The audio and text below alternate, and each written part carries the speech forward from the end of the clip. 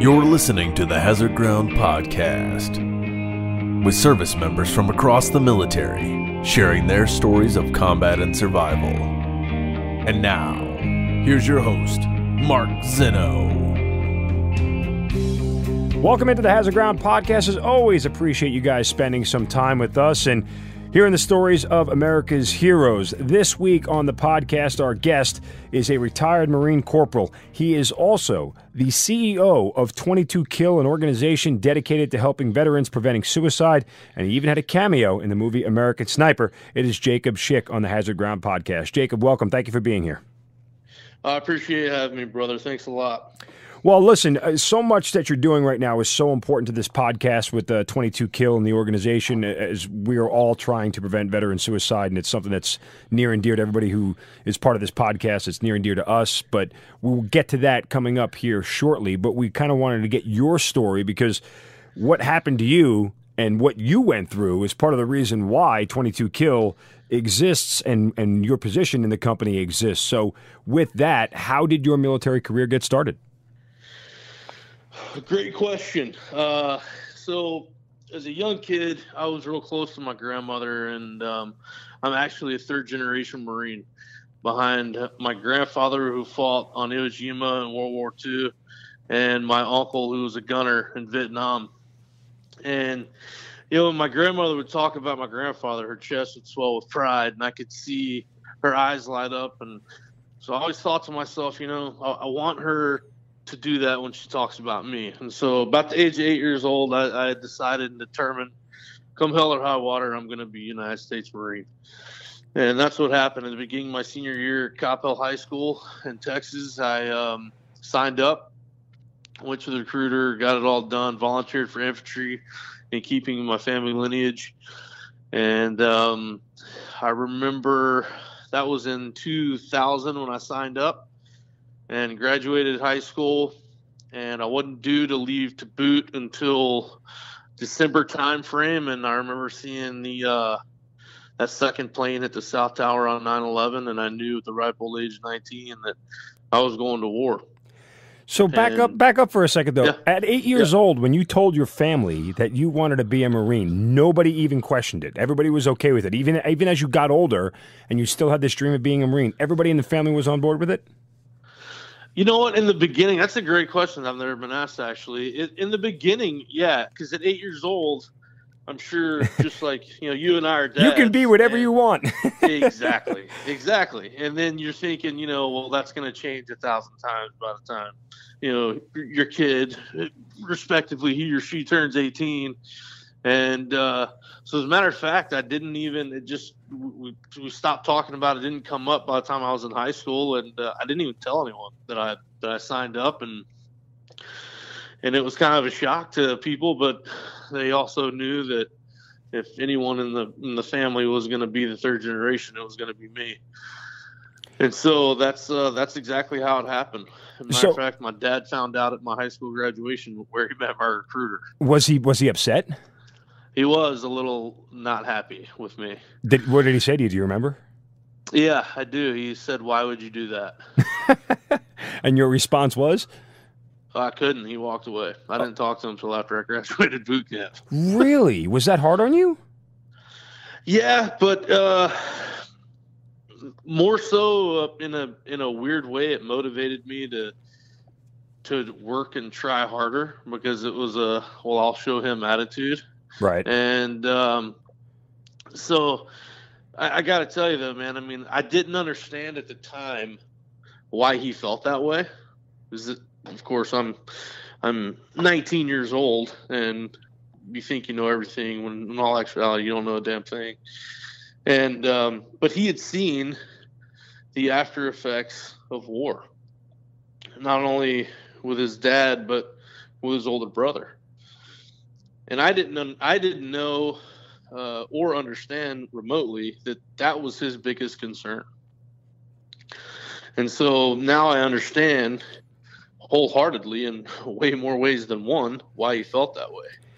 I know this is a hard question to answer because so many things have happened to you during your career that have changed the course of things. But if you had been able to have that clarity to understand why your father was upset? Do you think it would have affected your decision in hindsight? Absolutely, unequivocally, no. Okay. Did anybody in your family, right after 9/11 happened, and you had told them, because you said you at graduation, everybody found out, so you're talking about June 2001, and then 9/11 happens. Did anybody in your family tell you, Jacob, you got to find a way out of this. You can't go? Like, were people nervous? Yes, there were a couple of people that mentioned that, and but they knew me, they know me, and knew that was not even remotely a thought of mine, because I believe in, when you say you're going to do something, you do it. And I believe that a handshake is a man's bond, and that's his word, and you take him at his word, and that's how I conduct business. That's how I conduct myself. And I mean, was I nervous? Was I scared? Well, yeah, I'm human. And anyone who says that they went to war or were about to go to war and weren't even a little nervous or scared is one of two things: lying or stupid. Probably a combination of both. Beyond that, there's that too. Beyond that, so you head off to basic, and what are your thinking? What are your thoughts? What are your expectations as you go to basic? Because, as you said, you knew you were going to war at that point. Yeah, so my expectations were, I expected it to be, and it's Marine Corps boot camp. We all know it's intense, but I expected it to be a little more intense than the usual for obvious reasons. There was a lot more motivation there to train hard and be very vigorous in the daily tasks. And so it was what I thought it was going to be. And it was tough, but what makes it worth it is that you have platoon worth of like-minded individuals driven by the same passions around you, and those that aren't don't make it. So it was everything I thought it was going to be. And man, I bet you, no boot camp before ours, I guarantee you, was the word terrorist or the name Bin Laden thrown around as much as we heard it. Really? Was they trying to use it as a motivational tool? Absolutely. Kind of give me an example. Just paint that picture, because I'm curious to how it went.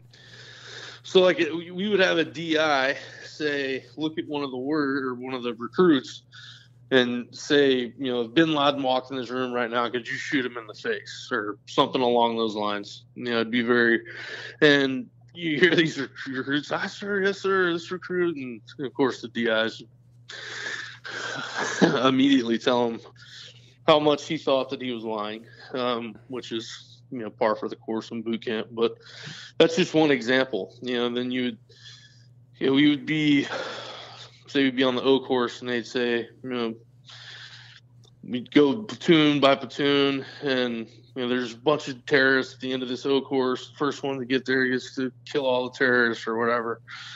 And there's just a multitude of scenarios that they would bring up on a daily basis, which, in all fairness, it did its job. It was motivating. I wonder, when you look back on that, does it seem silly now? To me, not really, because at the end of the day, you're having to motivate a bunch of kids to do something extremely outside the norm, their established norm. And the way I look at it is, when it comes to motivation, inspiration, whatever it takes, do whatever you got to do. And because at the end of the day, we all know late teens are as hard to motivate as anyone. And so call it silly, call it whatever you want. But I think it was useful. It worked for me and my platoon and the other platoons that we graduated with. So, I think they hit the mark on it. So what happens after boot camp? Where do you go? So after boot, went up north to Pendleton, and it's where I did my SOI training, School of Infantry, where I became school trained 0311 rifleman. And then, and for me, SOI was just like boot camp. I mean, I never questioned one time where I was or why I was there. I never did this is the worst mistake I've ever made. That never popped into my head. I always knew I was right where I was supposed to be, no matter how gnarly it got. And so graduated SOI, and that's when I checked into my unit shortly thereafter, which was 1st Battalion, 23rd Marines Bravo Company. And the reason that it's actually a reserve unit out of Louisiana, reserve grunt unit. And my thought process there is because the first generation of my grandfather was Corporal Schick, second generation my uncle was Corporal Schick. So I was thinking, okay, I need to raise the bar for whoever the fourth generation is. Whoever that is, they're going to have to try a little harder because we've already got 2 generations of Corporal Schick. And the whole idea behind me going to the reserves first was I wanted to pick up sergeant and go through college and get my commission and be a Mustang, because it's a dying breed, not only in the Marines, but in every branch. And so that was my thought process there. Obviously, Johnny Jihad had different plans, but it is what it is. So you were going to go to college. I mean, you went to the reserves. Did that make your family happy? Did it put them at ease, at least, that you weren't going to go full-time and immediately get on ground? I mean, we all knew we were going at some point, but you weren't immediately going. At least you had a chance to be in college first. Yeah, I think that did put them at ease. I think that there was some, but they also knew, just like we all did, that it's a matter of time. Yeah. Right, exactly. The call was coming, and so it was always in the corner of their mind. And you stay busy and you do what you do, and we finally got the call in 03 or early 04 that we were going to go. And were you actually in college at that point? Were you taking classes and everything? Yeah, I'd gone for get my core classes out of the way, and I actually wasn't in at that point because it was just after a winter break where I'd taken some time off because a family member had gotten cancer that I had to help a lot with that. And so I wasn't in at the exact time. But when we got the call, we were told we were going to do our workup, and then, which was at 29 Palms, which is a beautiful place. And then we're leaving 29 Palms, and we'd go over to Iraq. We didn't know where at that time, but we knew we were going to go to Iraq. So when do you actually get to Iraq, and where in Iraq are you? So we got to Iraq in the summer of 04, and we are in the Sunni Triangle. Al-Assad's our home base. Oh, yeah. Yeah, the Death Triangle, because I guess the Rainbow Triangle is already taken. Yeah. So when you get out there, what did you learn your mission was going to be? I mean, you're there in Iraq. I mean, you're not even you're a full year in, I guess. So we're at OIF 2 now for the veterans listening, and they called it OIF 2. OIF 1 was the first year, and OIF 2 was the second year, and I was there for I was there at the end of OIF 2 into OIF 3. So, but regardless of all that, what were you told that your mission was? So it's really interesting because we were doing our workup at 29 Palms, and we went a couple other places to do various types of training from 29 Palms. But we didn't – I don't even think our higher-ups had a strong hold on exactly what we would be doing. We knew we'd be doing some patrols. We knew we'd be doing some house-to-house, but I don't think they were completely clear on exactly how it was going to pan out. Because as you well know, and most of the listeners that are listening that have been deployed in especially in combat areas understand that it's ever evolving. I mean, you have to consistently change tactics because they're always changing theirs, and it's a back and forth. And so once we got there, it was, you're going to be setting up VCPs, vehicle checkpoints, and we're going to do these patrols, and then we'll do this house to house, and then there'll be other VCPs. And then you have to have a react team, which is what I became part of, the react team. And it was just one of those things that we trained for. We just trained for a bunch of different things, which I think helped us in the long run, no question, because we were prepared for a lot of different scenarios. And as you well know, 04 was a busy time over there, but it was definitely, it was Semper Gumby. Luckily, we were all fluid and roll with the punches and move with the motion, and we were good. I mean, I'm very proud to say that I'm a battling bastard from 123 Bravo. Those guys are hands down legit warriors that for all intents and purposes, are just better than me. But by default, it makes me better. No, I mean, listen, the mission that you guys had then was one of the tougher ones in Iraq. And as you mentioned, 04 it was almost like a chaotic time, because after the initial invasion ended, for those who don't know or remember for that matter, things kind of got quiet because we didn't know what we were doing. Like, the initial invasion was over and everything stopped, and you had like this 4 or 5 month period where it was really peaceful. And then all of a sudden, the terrorists figured out, well, hey, America's still staying there. We could probably just go get them since they're so close. And that's when everything really started to ramp up and violence started to pick up at 04 into 05. And obviously the violence started to pick up where you guys were. Yeah, it was gnarly, man. I mean, it was definitely a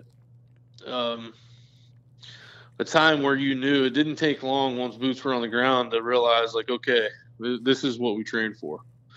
And we're getting what we asked for. And, we all had to remind ourselves, like, hey, listen, yeah, we're in the suck, but we also have to remember that we were all volunteers and no one told us to be here. We volunteered for this. So let's first and foremost remember that. I mean, yeah, it's going to suck, and yeah, it's hot, and yeah, we're going to be hungry and thirsty, but we're all doing it together. And that's the reason that we're here. We're the best in the world for a reason. And so we had really high morale going in. I mean, my unit is still to this day a really, really tight-knit group of guys that started before we even started the workup. And so I think a lot of that had to do with the fact that we knew we were going to go. We just didn't know when. Right. And so it was busy, chaotic, man. It wasn't even organized chaos. It was chaotic because you're consistently moving, you're consistently changing tactics, you're consistently trying to be a step ahead of the insurgents or Al-Qaeda or the Taliban or ISIS or whatever the hell you want to call them now. But to me, it's all one and the same. So you were in a reaction unit on a reaction team. What was that like for day to day? For the most part, it was a lot of typical military hurry up and wait. Right. For the most part. I mean, a lot of the times we're off in the shadows where people can't see us, especially when we're doing BCPs, because you don't want to be seen, obviously. And you want to maintain the element of surprise. And so there's a lot of sitting around and waiting, man. But I mean, when the bell goes off, it's time to go to work. And what would be a typical bell going off? What would that mean you were doing?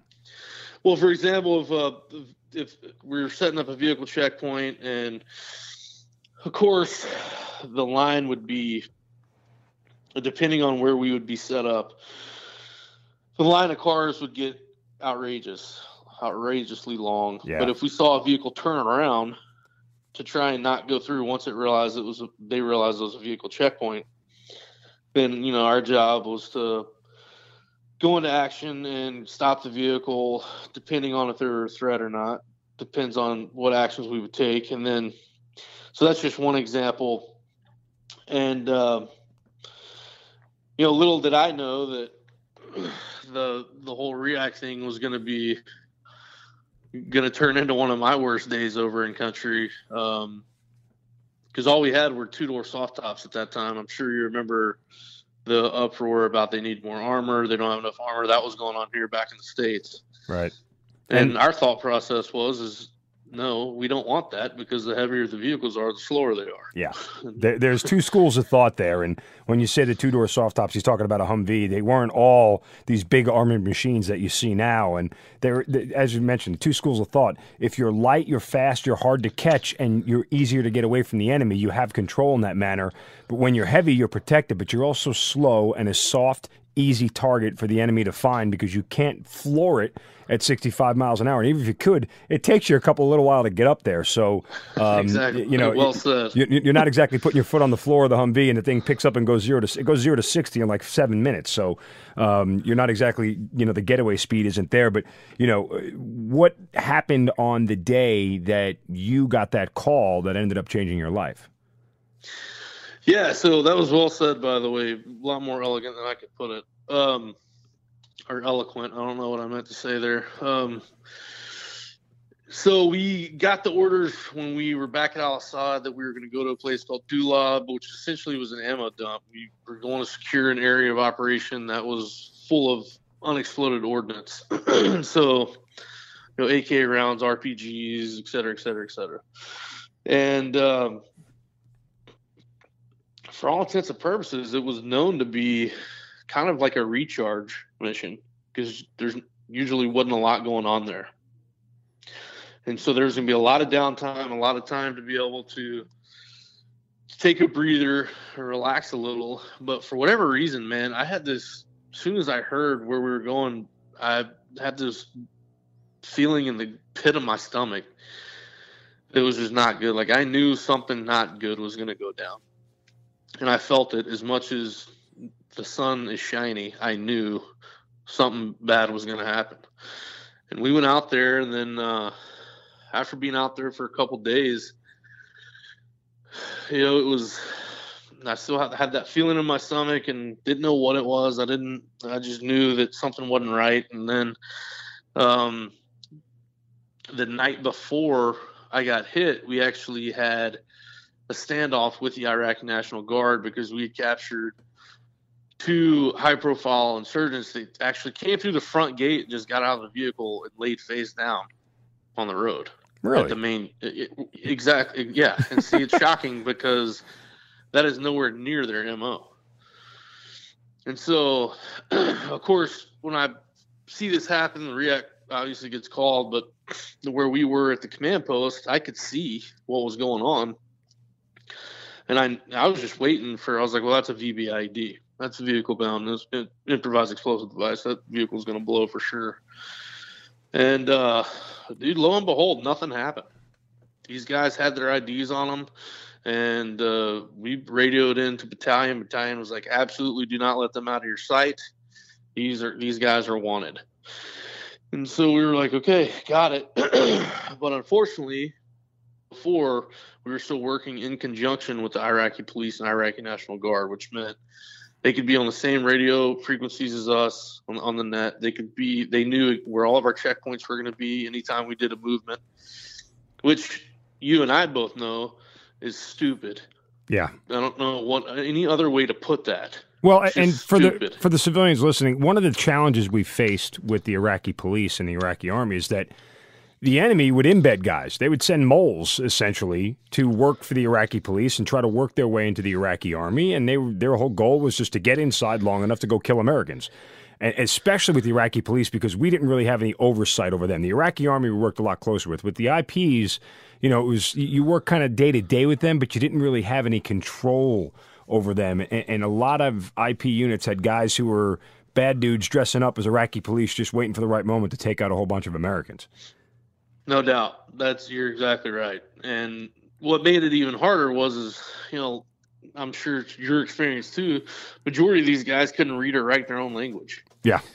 And so you had the lack of education, the lack of experience. I mean, just thinking about any of them with an AK-47 that's condition 1 makes my hair stand on end. And I can't believe there hadn't been more accidents than there, because they have zero situational awareness, and it made an already difficult job that much harder. And the decision was made by people who wear suits to sit behind a desk, and therein lies the problem, in my humble opinion. But we ended up having a standoff with these guys because the commander of the Iraqi National Guard pulled up, and they circled us, me and my 9 fellow Marines that were in the REAC team with, because we had two door-saw top Humvees, and told us, hey, you can't. These guys, we heard everything on the net, and I've got my interpreter there, and said, these guys pose no threat. You need to let them go. And I was like, yeah, that's not going to happen. And so we ended up having a fairly tense conversation, which just felt really, really sketchy because there's 9 of us, 10 including me. And we have one in the back of one Humvee, the other insurgent in the back of the second Humvee, and we're surrounded by 60, 65 INGs, all with AK-47s. And I'm just thinking, this is not a good situation to be in. And by the grace of God, our weapons company was listening to everything over the net, and we're headed back to Al-Assad after doing patrols. And they came in and circled us. And for those of you that don't know, Weapons Company are the guys, they carry all the big toys. So they've got the TOW missiles and the mounted 50 cals and the Mark 19 grenade launchers, et cetera, et cetera. And once those guys showed up, almost in unison, every ING soldier out there dropped his weapon and just started the no mista. That's the sweet sound of victory, by the way. Absolutely. That's when I looked at the Iraqi National Guard commander and I said, those are my buds. Those are my homies. And he knew what was going down and he got it. And Weapons Company took them both back to battalion or back to Al Assad. And so the guys bedded down and it was already fairly late into the morning and sun hadn't come up yet. The guys bed down. I'm in the command post watch vehicle that powers the command post, which was, another Humvee with Doc, because it was Doc's turn to watch the flares they would shoot up along the Euphrates, and we'd have to count them and say what color they were. But, and then we turn it into intel for them to try and figure out what the code is or what they're trying to communicate, which I'm sure you're familiar with as well. Mm-hmm. And so I finally told Doc, I got done talking to Doc and writing up a report to give to our commander, our commanding officer, because the fact that the Iraqi National Guard commander, for all intents and purposes, felt very threatened. And I knew that was going to come back down to me. And it was a formality thing, but I told Doc, I was like, hey, man, I got to bed down. I'm smoked. He said, good to go, Schick. No worries. Sleep good, brother. See you in a few hours. And so I bed down, and it seemed like the typical Iraq curse. I just kicked my boots off and laid down on my cot. And not even 20 minutes later, REACT gets called. And I just was thinking, could I just sleep through the night in this godforsaken country one freaking time? And which the answer to. And so I jumped up, and as soon as I walked out of our tent, that feeling I had in the pit of my gut went right in my throat. And I knew, this is it. I knew we were going to get hit. I didn't know how or by what, but I knew something was going to go down. And you can call that my grandfather. You can call it God. You're allowed to have your beliefs. I'm allowed to have mine. And I remember looking over at my guys, and they were walking to our two vehicles. And they literally just looked like a bag full of buttholes. I mean, they had boots off or, boots, one boot on, one off, dragging flak jackets, dragging weapons, just were exhausted. And I just remember, it just made me smile because I'm thinking, those are my boys. Those are my brothers, and it was a proud moment for me, even though I knew something's about to go down. So I immediately. I'm sorry to cut you off. Go ahead. Did you ever mention that feeling to anybody at any point in time, or you kept it to yourself? No, kept it to myself. No, because an already tense environment, it's one of those things where maybe I would do it at an older age now. I don't know. I couldn't tell you, but that day I didn't want to, but by the actions I took, they knew that I knew something was going down. Yeah, we've talked about that feeling a lot, and I know the feeling exactly. I had it dozens of times and over 75, combat missions. There are just days you get up and you like, today's the day. We just can't roll the dice this many times. And every now and then to a fellow leader or somebody, you'd kind of just let them know, man, I just got a bad feeling about today. Nothing feels right now. And you didn't want to say it too many times to too many people because you didn't want to make anybody more tense, as you said. But the internalizing of that does strange things. It does different things to different people. So I was just curious how you handle that. Yeah, for sure, man. And I just, I guess being in a leadership position and again, at such a young age, because, I was 22 but the difference between 18 and 22 in that situation, as you know, is light years. And I didn't want to put any additional stress on them and or worry them, because if I showed that I was worried or whatever, I knew that that feeling would carry over to the REACT team, and I didn't want that to happen. Right. But I knew right then I need to go to my CO's Humvee and get the bomb blanket out of his Humvee. I know I need that. And so I went to the passenger seat of his up armored Humvee and took the bomb blanket out. It was a Kevlar blanket. And I walk over to the lead vehicle and I kick the driver out of the driver's seat, who I was really good friends with, still to this day, very, very close to. And I remember I told him, I was like, hey, scoot over, I got it. And he looked at me like, no, I got it. And I remember getting snappy with him and said, I'm not asking. And it really pissed him off because I think it was the first order I ever gave him. And it just crushed him for whatever reason. And I put the bomb blanket down, and I remember telling the guys, if they gave it to you for protection, don it right now. So the neck protector, groin protector, shatterproof Wiley Excellences that are not shatterproof, Kevlar, flak jacket, you name it, they gave it to you, put it on right now. And then, so by that point, they all knew something was up, and you could see it in their eyes. And then I took the radio from the radio man and got on the radio with my right hand and gassed it. And less than 3 minutes later, the front left tire of the lead Humvee, which I was driving, hit a triple stack tank mine that was pressure plate ignited, which was 3 155 millimeter mortar rounds stacked. Oh, Jesus. It was, and so for the people out there that don't understand ordnances, or in layman's terms, it was a big damn bomb. Yeah, I mean, a 155 is what they put in a howitzer. It's that one that they launch artillery in, essentially. So just think of the destruction of that and multiply it by 3, hitting a small Humvee. Yeah, it was made for a long day at the office, that's for sure. But, understatement, but go ahead. Yeah, it blew up directly beneath me, and then blew me through the top of the Humvee. Went 30 feet and stuck the landing with my head because, again, we're Marines and believe in good form.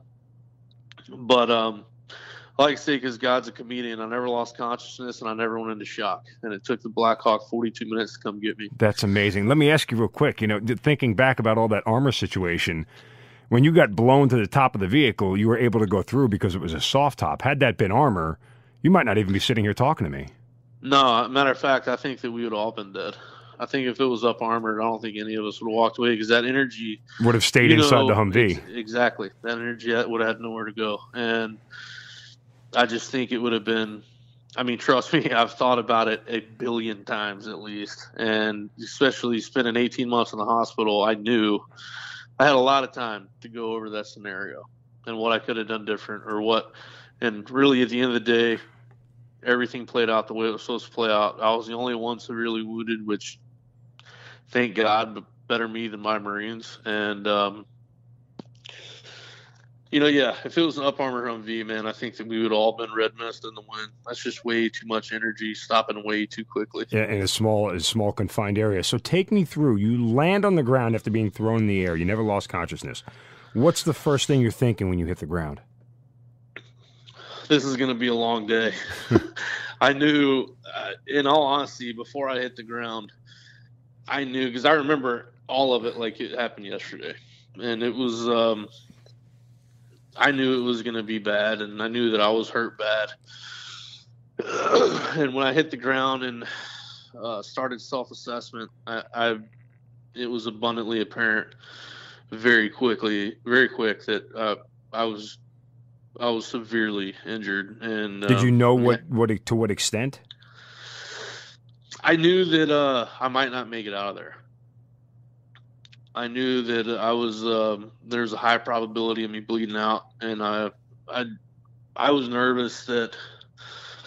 I tell you, the first thing I did after I did my self-assessment was I talked to God and I said, "Hey, big man, whatever you do, just please don't take me in front of my Marines. Just all I ask is that you please don't allow my brothers to watch me die.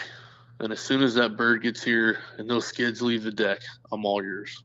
Just please don't take me in front of my family." That was my foremost thought that I was really focused on, which in turn I think made me fight a little harder than I otherwise would have, because I was motivated to not die in front of them, because I wouldn't want them to have to live with that. It's an amazing thought. I can't even process it. I mean, it's the dedication and loyalty right there is just unreal. Well, I mean, it's my family, man. It was my tribe, and all I knew how to do was love them hard, and I just didn't want to put them through that. And so I was very thankful that I was still awake and aware and alert and pissed the hell off by the time the bird got there. And I remember Doc, the same Doc I was sitting in the Humvee that was powering the command post with just a few hours before was the one working on me. And I'm calling him a stingy bastard because he'd only hit me with 2 sticks of morphine. And all I knew, I was in a lot of pain, and he had drugs, and he wouldn't give me any more. Why? Was he worried your heart rate was going to fall too low?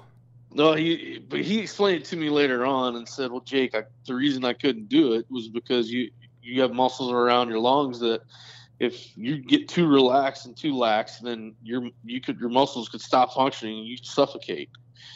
And I was like, "Oh, well, I didn't know that. Thanks for not giving me any more." Like, appreciate it, Doc. I mean, I didn't know. Right. I didn't care. I was in a lot of pain. That's all I knew. What were your injuries at that point in time? Were you able to assess it? Yeah, so I had multiple compound fractures in my left leg and left arm. So I saw my fibia, saw my tibia, saw my ulna, saw my radius, lost 5 inches of ulna in my left arm. Saw daylight through my left arm, which I thought was, as soon as I looked at it, I was like, yep, that's not supposed to be like that. And then lost part of my left hand. And my right foot on my right leg was crushed. And it was when the firewall from the Humvee folded, it crushed my foot before it blew me out. Oh, man. And when the steering wheel disengaged from the dash, the steering wheel hit me in my chest, which broke all my ribs.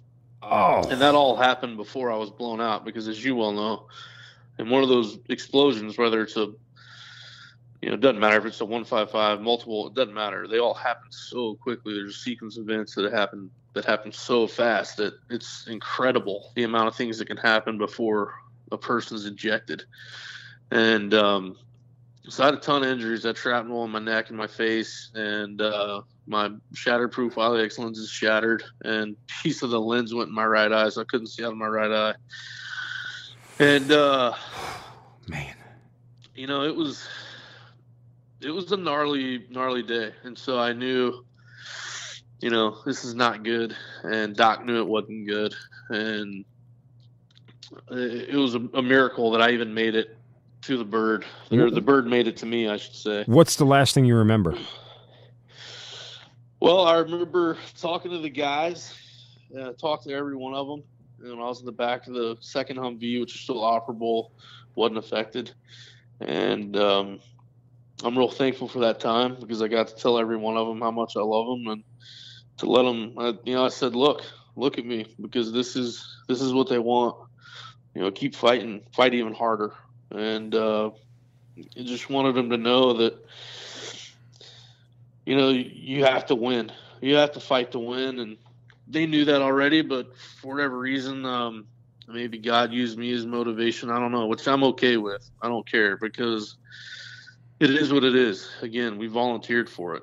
And but I remember the guys loading me on the bird, and my platoon sergeant was the last one on the bird, and he looked at me in my face, and he tried to say it without crying. Like, you know what I'm talking about, especially since you have kids. Like, if you're trying to say something to someone and you're really fighting, getting emotional, it's obvious. And he looked at me and he said, he kissed me on my forehead, actually. And he looked at me and gave me kind of like a half smile, and he quickly got out, "We'll see you soon, Jack London." And he always called me Jack London because the first generation Marine was Jack London Chick. The second generation Marine was Jack London Chick Jr. So whatever reason, he always called me Jack London. Mm-hmm. And I knew he was full of crap because he was trying not to cry, which gave me again, I was like, well, it kind of pissed me off. Because it was like, you just lied to my face, asshole. And so I was like, well, I'll show him. And he got off the bird, and bird took off. I remember as soon as we got midair, I was able to get the attention of one of the litter crew, who was, I mean, a young dude. He couldn't have been a day over 18. It looked like he had never had to shave in his life. Young Army National Guard guy, and it was weird because he wouldn't look at me at first. Like, he just kind of was looking out the door and wouldn't look over. And I'm trying to get his attention with my right arm, because that was the only thing that wasn't broken or shattered. And he finally looks over, and then he does come to me, and he gets down to my ear, and I yell, "How long?" And I remember when I yelled that, like, I felt more life leave my body. So I knew I was dying. And because for the people that don't know, the listeners that don't know, in the back of one of those birds, if you don't have a headset especially, it is incredibly loud. Right. And he ran up front to the captain, asked the captain, came back, and he got in my ear, and he yelled 12 mics or 12 minutes. And at that point, as soon as he said it, I talked to God again right then, and I said, "Hey, big man, I'm afraid I'm going to have to renege on our original verbal agreement, because I think I can make it 12 more minutes." And he obviously granted me that, because I'm talking to you now. But we got into Balad, which at the time, it was just nothing more than a tent next to, right next to Baghdad. And it was, they got me off the bird, man. And it was, I mean, they're name rank socials, trying to reset my left leg, my left arm. We weren't even in the tent yet. So I was pissed. That really pissed me off. And I have my meat tags, my dog tags tattooed on my ribs, like a lot of grunts do. And I finally was just said that, they're right on all your information that you want to know is tattooed on my ribs. I'm done talking to you guys. And let's just get this out of the way. I was never a good patient, ever, throughout the entire process. But then they take me in, and last thing I remember is one of the surgeons was sewing up the left side of my face, and he said, "Oops." And I looked over at him, and I said, "What do you mean, oops, doc?" And he said, "Hey, sorry, Marine, I screwed up on your stitches. I'm going to start again." And I said, "Hey, doc, at this point, I'm covered up to my neck in a sheet." And I said, "Hey, doc, I don't know if you've seen the rest of my body, but I'm pretty sure the scratches on my face are the least of our worries." And he gave like some nod or whatever to the anesthetist, and they knocked me the hell out. And so that was the last thing I remember. They were tired of talking to you. They were done, man. And I don't blame them one bit. Not one bit. But go ahead. No, I was going to say, through this whole ordeal, and civilians listening to this, what I'm about to say next is really going to shock you, but that wasn't even the toughest part of your war. I mean, the second phase of your war begins now. Yeah, the real battle, my personal battle started right then. You're exactly right. Yeah, without question. I mean, and it started when Nurse Jax woke me up in Balad and said, "Hey, I hate to tell you this, Marine, but we had to take your right foot." And my initial thought was, perfect, you took the wrong freaking foot. Because when I looked down doing self-assessment, it was my left leg that was mangled, that I saw my fibia and tibia, and my foot was turned over facing the other way. And I just thought, good enough for government work, whatever. She explained it to me quickly, like, no, your right foot was dead by the time you got here. Because when that firewall folded on my right foot, it crushed it, and it inhibited the blood from flowing into my foot. So I had no blood flow into my foot. And so they cut it off right at the ankle. And she explained that to me and said, we're getting you to Germany. And she said, "Is there anyone you want to call?" And I said, "Well, yeah, I could think of a few people that I should probably call." And then I called my folks, and really talking to my dad. That was, man, hands down, that was one of the hardest conversations I've ever had. And I knew it was late. Well, because I knew he was by himself, because I knew my stepmom, my little brother were at the ranch in San Antonio, and their primary house is in Shreveport, Louisiana. And I just knew that he was going to take it really hard, and I knew he was alone. But I needed him to know. I wanted him to hear it from me and not from our first sergeant back with I&I, and which is now Sergeant Major of the Marine Corps, Ronald Green. Oh, wow. Yeah, but that was why it was really one of the reasons it was tough. But secondly, just because it was, almost felt guilty. I never wanted him to have to get that call. And so it was tough, man. And I just remember him answering the phone, and, you have that 2-3 second delay. Mm-hmm. Yeah. And, I just said, and he knew it was me because I'm the only kid that calls him Pop. And I said, "Hey, Pop." And the first thing he said is, "Why am I talking to you?" Because I had a rule when I left, and I told my family and my friends, I said, "Listen, don't write me. Don't send me anything. I'm not going to call you. We have a job to do. I'll see you in 7 months. Don't need you getting in my head." And to be fair, I mean, my family puts to Jerry and Springer, so there's that too. But yeah, it was tough. Was there any guilt about your father not being upset with you for joining without telling him and the whole thing? I mean, did any of that come boiling back up? No, not really, man, because it was at that point I knew that I wasn't out of the woods. I knew that I was questionable. I didn't know if I was going to make it to Germany, and Nurse Jax was very honest and open with me. She said, you have a very long road ahead of you, and it starts right now. And so the guilt was more of, the same way I felt with the guys. Like, I got hit, they got me, and now my guys are in harm's way, and there ain't a damn thing I can do about it. And that killed me. That really tore me up. I mean, leaving my guys, when that bird took off and I left them, bar none, was the hardest thing I had to do throughout the entire process, through everything. That was the hardest thing. Were any of the other guys injured at all in the explosion? Yeah, blown eardrums.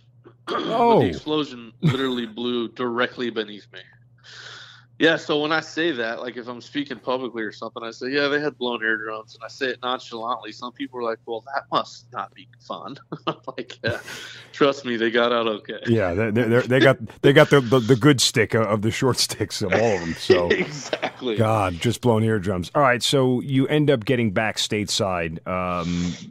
Do you wake up at Bethesda Naval and your world is different? How does that whole thing come about? Yeah, well, so I stopped in Germany, but I was only in Germany 17 hours because I got pretty critical on the flight from Iraq to Germany. Oh, really? And I did, yeah. And they wanted to get me home just in case. That's an SOP that just in case you do expire, they want you to be able to have a chance to say your goodbyes to your family, et cetera, et cetera. And they got me back to the States. And you're right. I went to Bethesda Naval, and as soon as the ambulance doors opened, my dad and my family was right there, and they couldn't tell it was me. They were told by the command, like, hey, he's or the liaison, Jake's coming. They just landed on the runway, and so they knew it was me. But my dad, my head was swollen, and my eyes were almost swollen shut. My right one was completely, but I could barely see out of my left one, and I'm sure my head looked like a purple watermelon, and I'm sure I smelled amazing.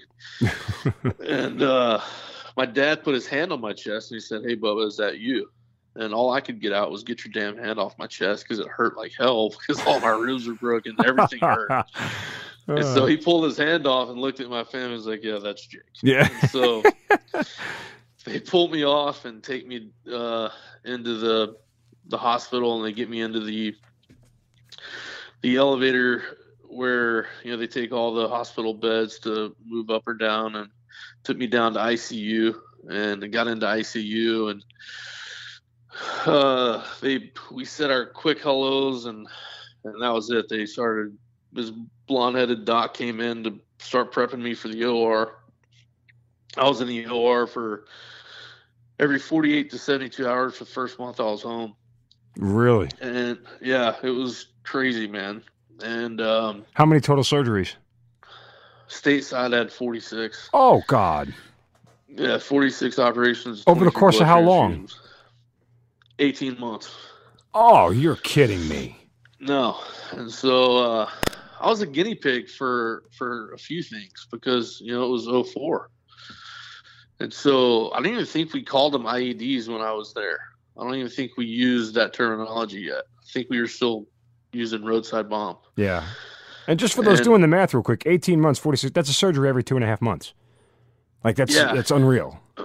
Yeah, it was It was bad, man. It was gnarly for sure. But I'm sitting there in the ICU, then this blonde-headed doc walks in, and she's really good looking. She's an intern with the Navy, and so that immediately pisses me off because I'm thinking, I know they have ugly interns. Like, I know there's other people in this hospital that could come in this room right now and prep me for the operating room. It does not have to be probably the hottest chick in the hospital because I was not necessarily looking my best. That is outstanding. And so I'm immediately pissed off. And I'm picking up on a theme here, Jacob, real quick. A lot of things that happen to you, your first reaction is to be pissed.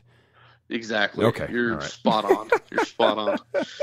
And so I just, all I did was revert to training and just immediately started bulldogging her and just talking to her like a Marine. And little did I know it was the first night of her very first trauma rotation. And she pulled my chart, which is not winning the lotto by any stretch. And within a few minutes, she was out of my room and shaking and in tears. And I remember she took the chart and smacked it on another intern's chest and verbatim said, "He's all yours. I will never go in that asshole's room ever again." Really? So that's verbatim what she said. Is it because of what you said to her or just the situation? Yeah, it was just because of how hard I was on her. Oh, okay. But the caveat to that is that we ended up, this past January was our 10-year wedding anniversary. No. And she's the mother of our two sons, and I can say with 100% conviction, I just so happen to marry a woman who's 10 times stronger than I'll ever be, and I hold no bones about saying that, man. I mean, she's, in all fairness, one of the main reasons I'm even talking to you right now. She really has been a rock for me, and hopefully I've got a lot of years left to repay her for it. But we don't have enough time to get into how all that happened. That's what happened, and I ended up staying in Bethesda for a few months, and then I finally I left Bethesda and went to Brooke Army Medical in San Antonio. And I was actually the first Marine to be sent to an Army facility in the post 9/11 conflict. And I like to say that accounts for 50% of my post-traumatic stress because I was the only Marine at an Army facility. But that was where I spent 15 months in BAMC. And, it was tough. That was a tough go because it was, you met a lot of guys who didn't make it in the hospital, and then of course being at BAMC, which is the #1 military burn ward. I'll tell you what, man, those are the real warriors, the guys and gals that have been burnt and have to deal with that. God bless them. They are straight up gladiators, and I am a sissy compared to every one of them. Amen. Perfectly said. Yeah, man, it was. But I remember leaving BAMC, and it was General Fox was walking me out of the hospital, or he was walking. I was still rolling, wasn't walking well yet then, and he said, "I got to tell you, Schick, I feel like we should name a hall or something after all the hell you put us through." And I just remember thinking, "Hey, sir," I told him, I was like, "Hey, sir, it's all good. I can do the infamy thing all my lonesome. I don't need your help." But we had a good relationship, man. I mean, I remember a lot of good people there that did a lot of good for me. But I left there and actually ended up going to Pensacola, Florida to meet up with Laura, who is now in flight training. She became a flight surgeon in the Navy. And that's where they gave me a big bag of drugs when I was leaving. And I knew how this is going to end. I knew that I was an addict when I got out of the hospital, and I knew that, and it wasn't anybody's fault. It's just the way it is. You can't go through what I went through physically, being cut on that often. Your tolerance for pain medication just goes up and up and up. So the amount of medications they have to give you goes up and up and up. But let me ask you a question. As far as physically, obviously, as you just mentioned, you're in so much pain, your tolerance builds up to it. But how much mentally did constantly being in pain affect you? Yeah, it just made me mad more than anything. But at the same time,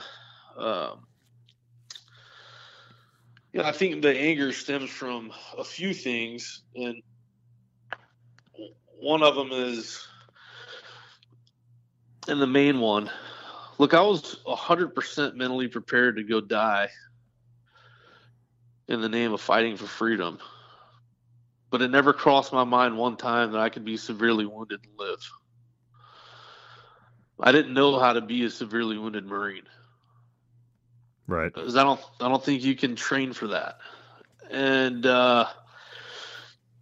so that really was, my focus was more not on my pain, but just getting through the day. And that's all I focused on was, let's get through today. Tomorrow's a new day. We'll start tomorrow. I never really focused on my pain.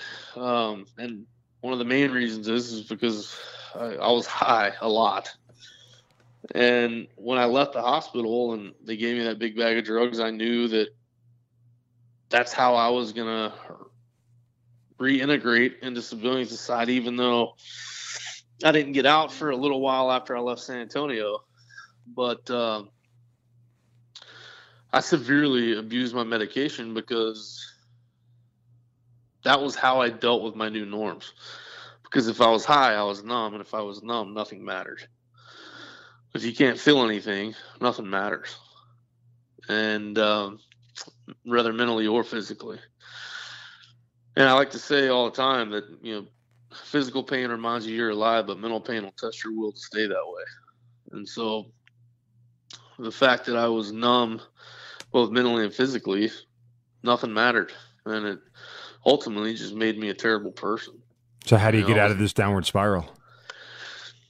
I was in the living room in our one-bedroom apartment in Pensacola one night, and Laura, I'm sitting in my wheelchair, and Laura came to me, fell to her knees.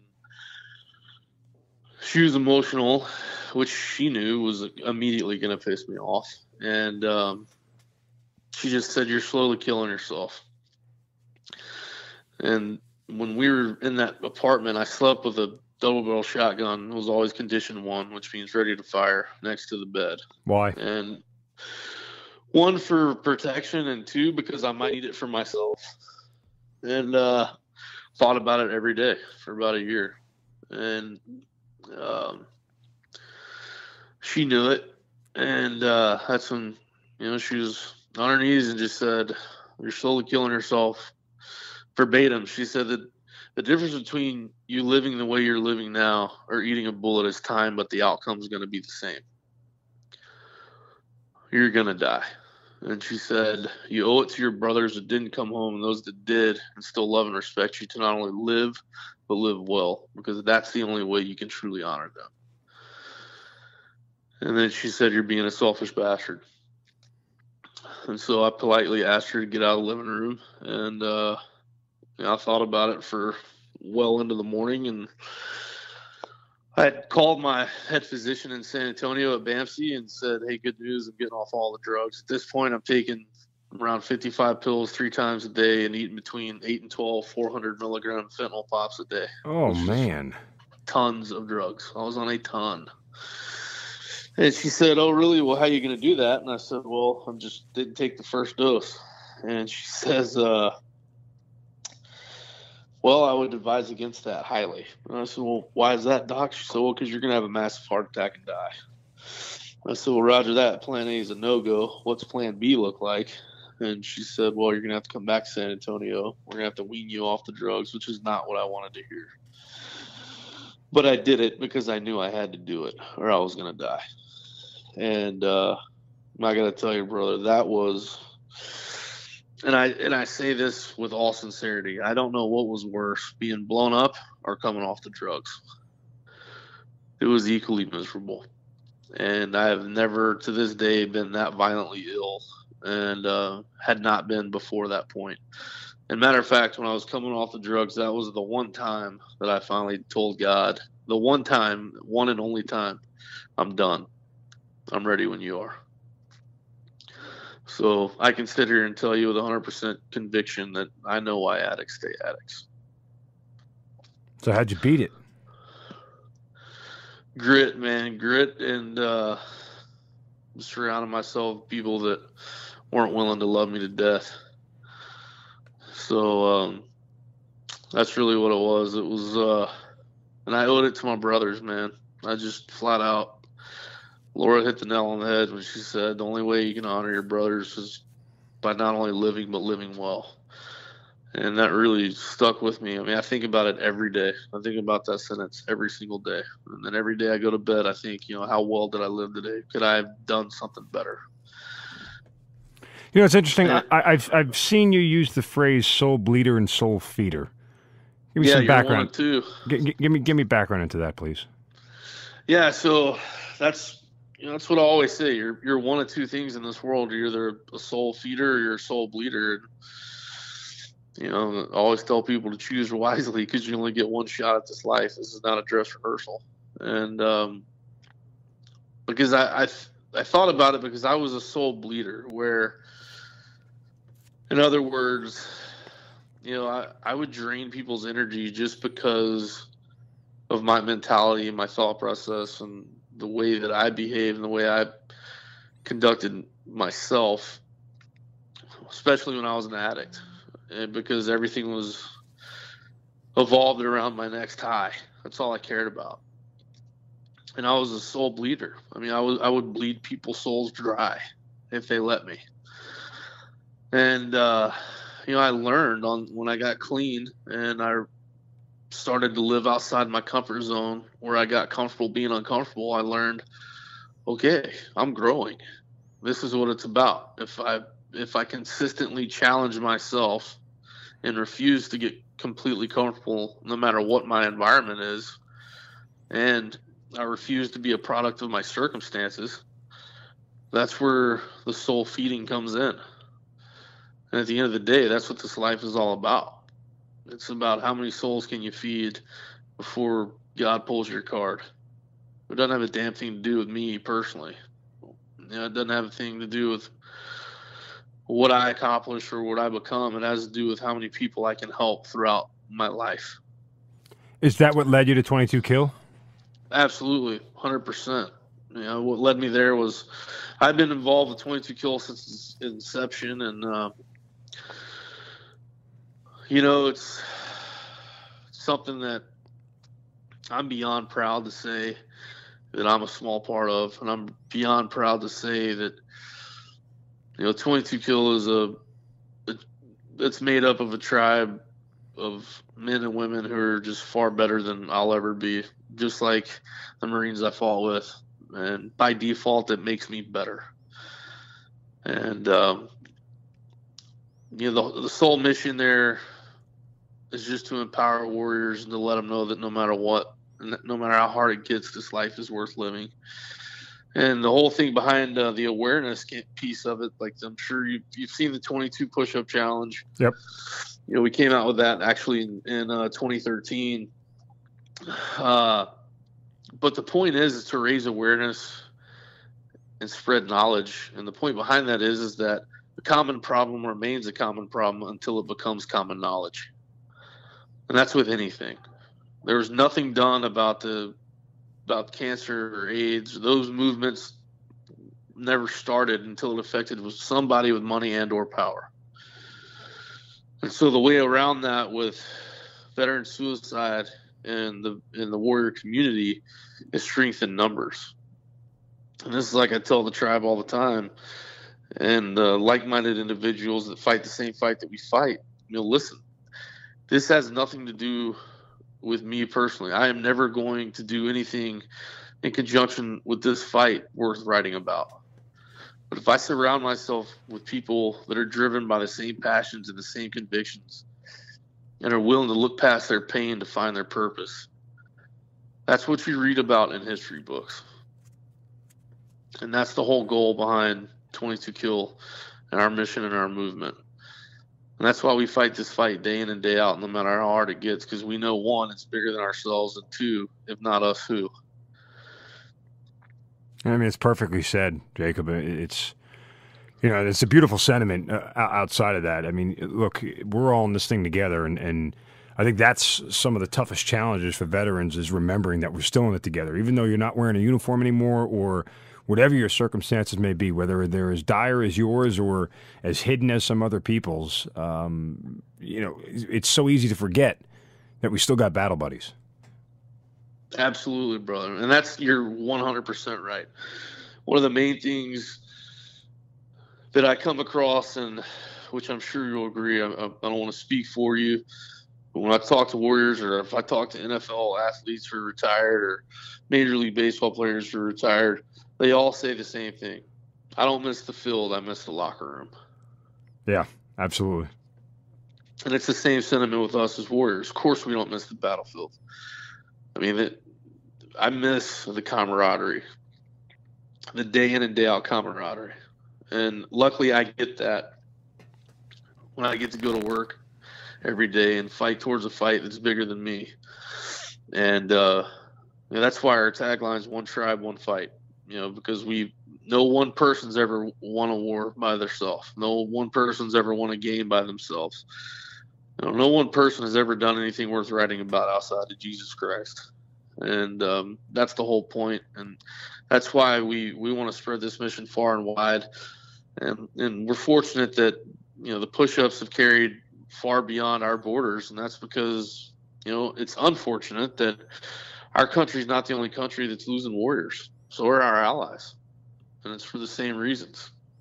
And people ask me all the time, well, what's the answer? Well, there is no one answer. It's not our job to understand the why. It's our job to understand the what next. What's the next move? What's our next strategic step that we're going to take to empower these men and women and their families to know that, hey, we have your back and you do not have to fight this fight alone. Let us fight with you. And that's a huge thing. I mean, the fighting together is so important because it's the only way that we all survive together. Now, speaking of fighting together, you managed to sneak a cameo part into American Sniper. Tell me about that and how that came about. So, yeah, interesting story how that happened.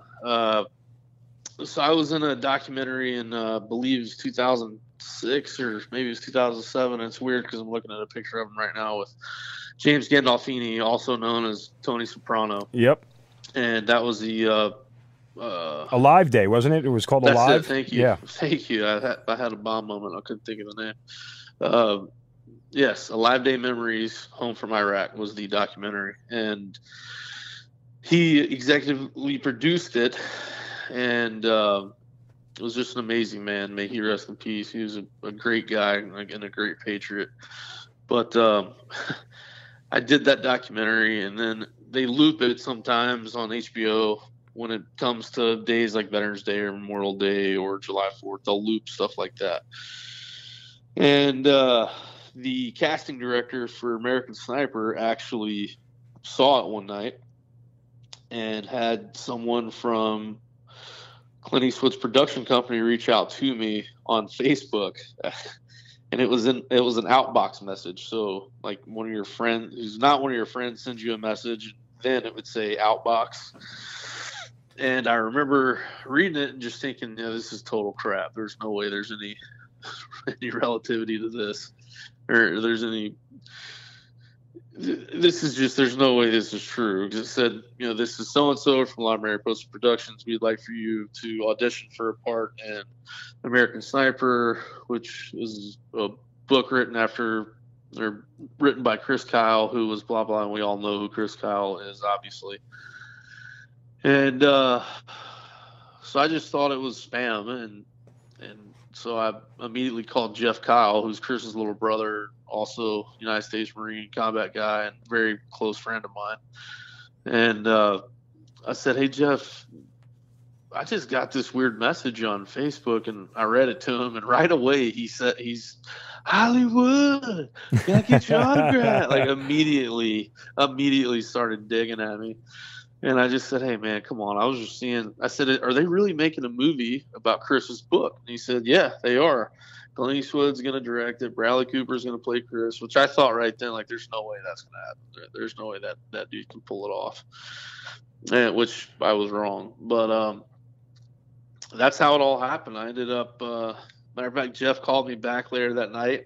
I told him when they needed the audition tape, and he said, hey, man, if you're not doing anything Thursday morning, I believe it was, why don't you come over and I'll read the part of Chris's, if you will, in your audition tape, and which I thought was an amazing thing for him to offer, because he can imagine the pain there. Yeah, that's absolutely. still very fresh and on the surface. And so he was gracious enough to do that, and we did it. And about a month later, I got a call from American Sniper, and they said, we'd like to offer you the position to win. And that's how it all started. And I remember when I got there the first day in LA, and Wayne Kyle sends me a text. That's Jeff and Chris's dad, and said, heard you're headed to LA, break a leg. And he thought that was real cute, because obviously I'm an amputee. So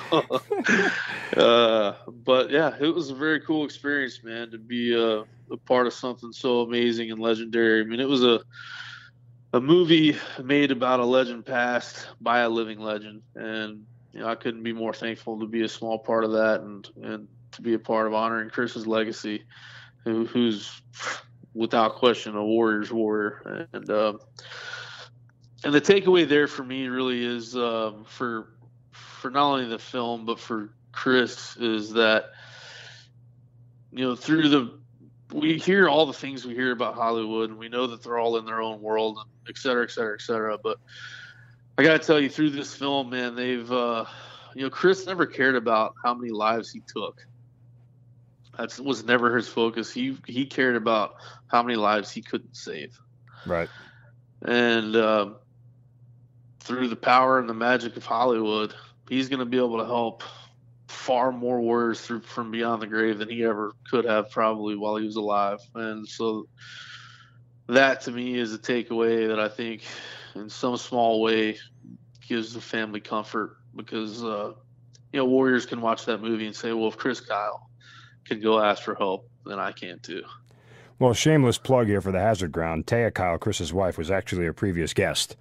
And there you go. If you haven't had a chance to listen to it, go back and do it. Just one of my absolute favorite episodes. I mean, her grace and her beauty and her strength are unrivaled. She just was absolutely amazing to talk to, and she was so honest and so raw, and told so many great anecdotal stories about Chris and his life, and things that you echoed, that he didn't care about the people he killed. He was more concerned with the people that he saved and their lives. And ultimately, it's what took Chris's life, his big, genuine heart, and trying to help people is ultimately what led to his death. So, but as you said, he is doing a lot more, or as much now in his afterlife as he did in his actual life. And I think that's something always positive to be remembered. For sure. Man, there's a lot to be said for that. I mean, they're obviously a family who have been through, not only them either, the Littlefield family. We can't forget about the Littlefields, and Chad, who is also a veteran, who unfortunately life was lost that day from an ignorant act. And it's our job. We're now the gatekeepers of that legacy, and it's our job to make sure that legacy lives on. It's our job at 22 Kill to make sure that the warriors we lose to the mental demons, their legacies move on. It's that's one of our priorities, and it's something that we keep in the forefront of thought. So that's what helps us get up and stand up every day and realize, here's another day to really affect change in a very positive manner, and hope that it's well-intentioned and graced by God enough to where it can be a force multiplier for the greater good for the entire warrior community and their families. And it's 22kill.com, the number 22, KILL.com. That's where you go if you want to donate, if you want to buy one of the rings that we all wear to support, kind of connects us all as veterans. And it's just a great sentiment, and the 22 push-ups and everything else. And look, Jacob, you've done so much, for veterans and everything else, and you continue to live your life and be a soul feeder, as you talked about. And we thank you so much for being part of this podcast. It means the world to us. And we hope that more people hear your story. Check out 22kill.com and continue to do right by veterans everywhere. We certainly just appreciate it. Well, I appreciate you, brother. And I mean this with 100% sincerity. I'm beyond humbled and grateful and appreciative and privileged that you asked me to come on, and can't thank you enough. Keep fighting the good fight and spreading the great awareness and feeding souls, brother. I sure really appreciate you. Jacob Schick, 22kill.com. Thank you so much, brother. Hoorah, brother.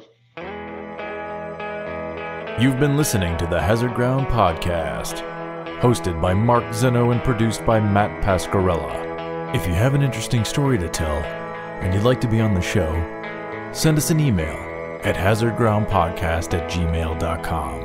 And if you like the show, don't forget to subscribe, rate, and review on iTunes. Thanks for listening. We'll see you next time.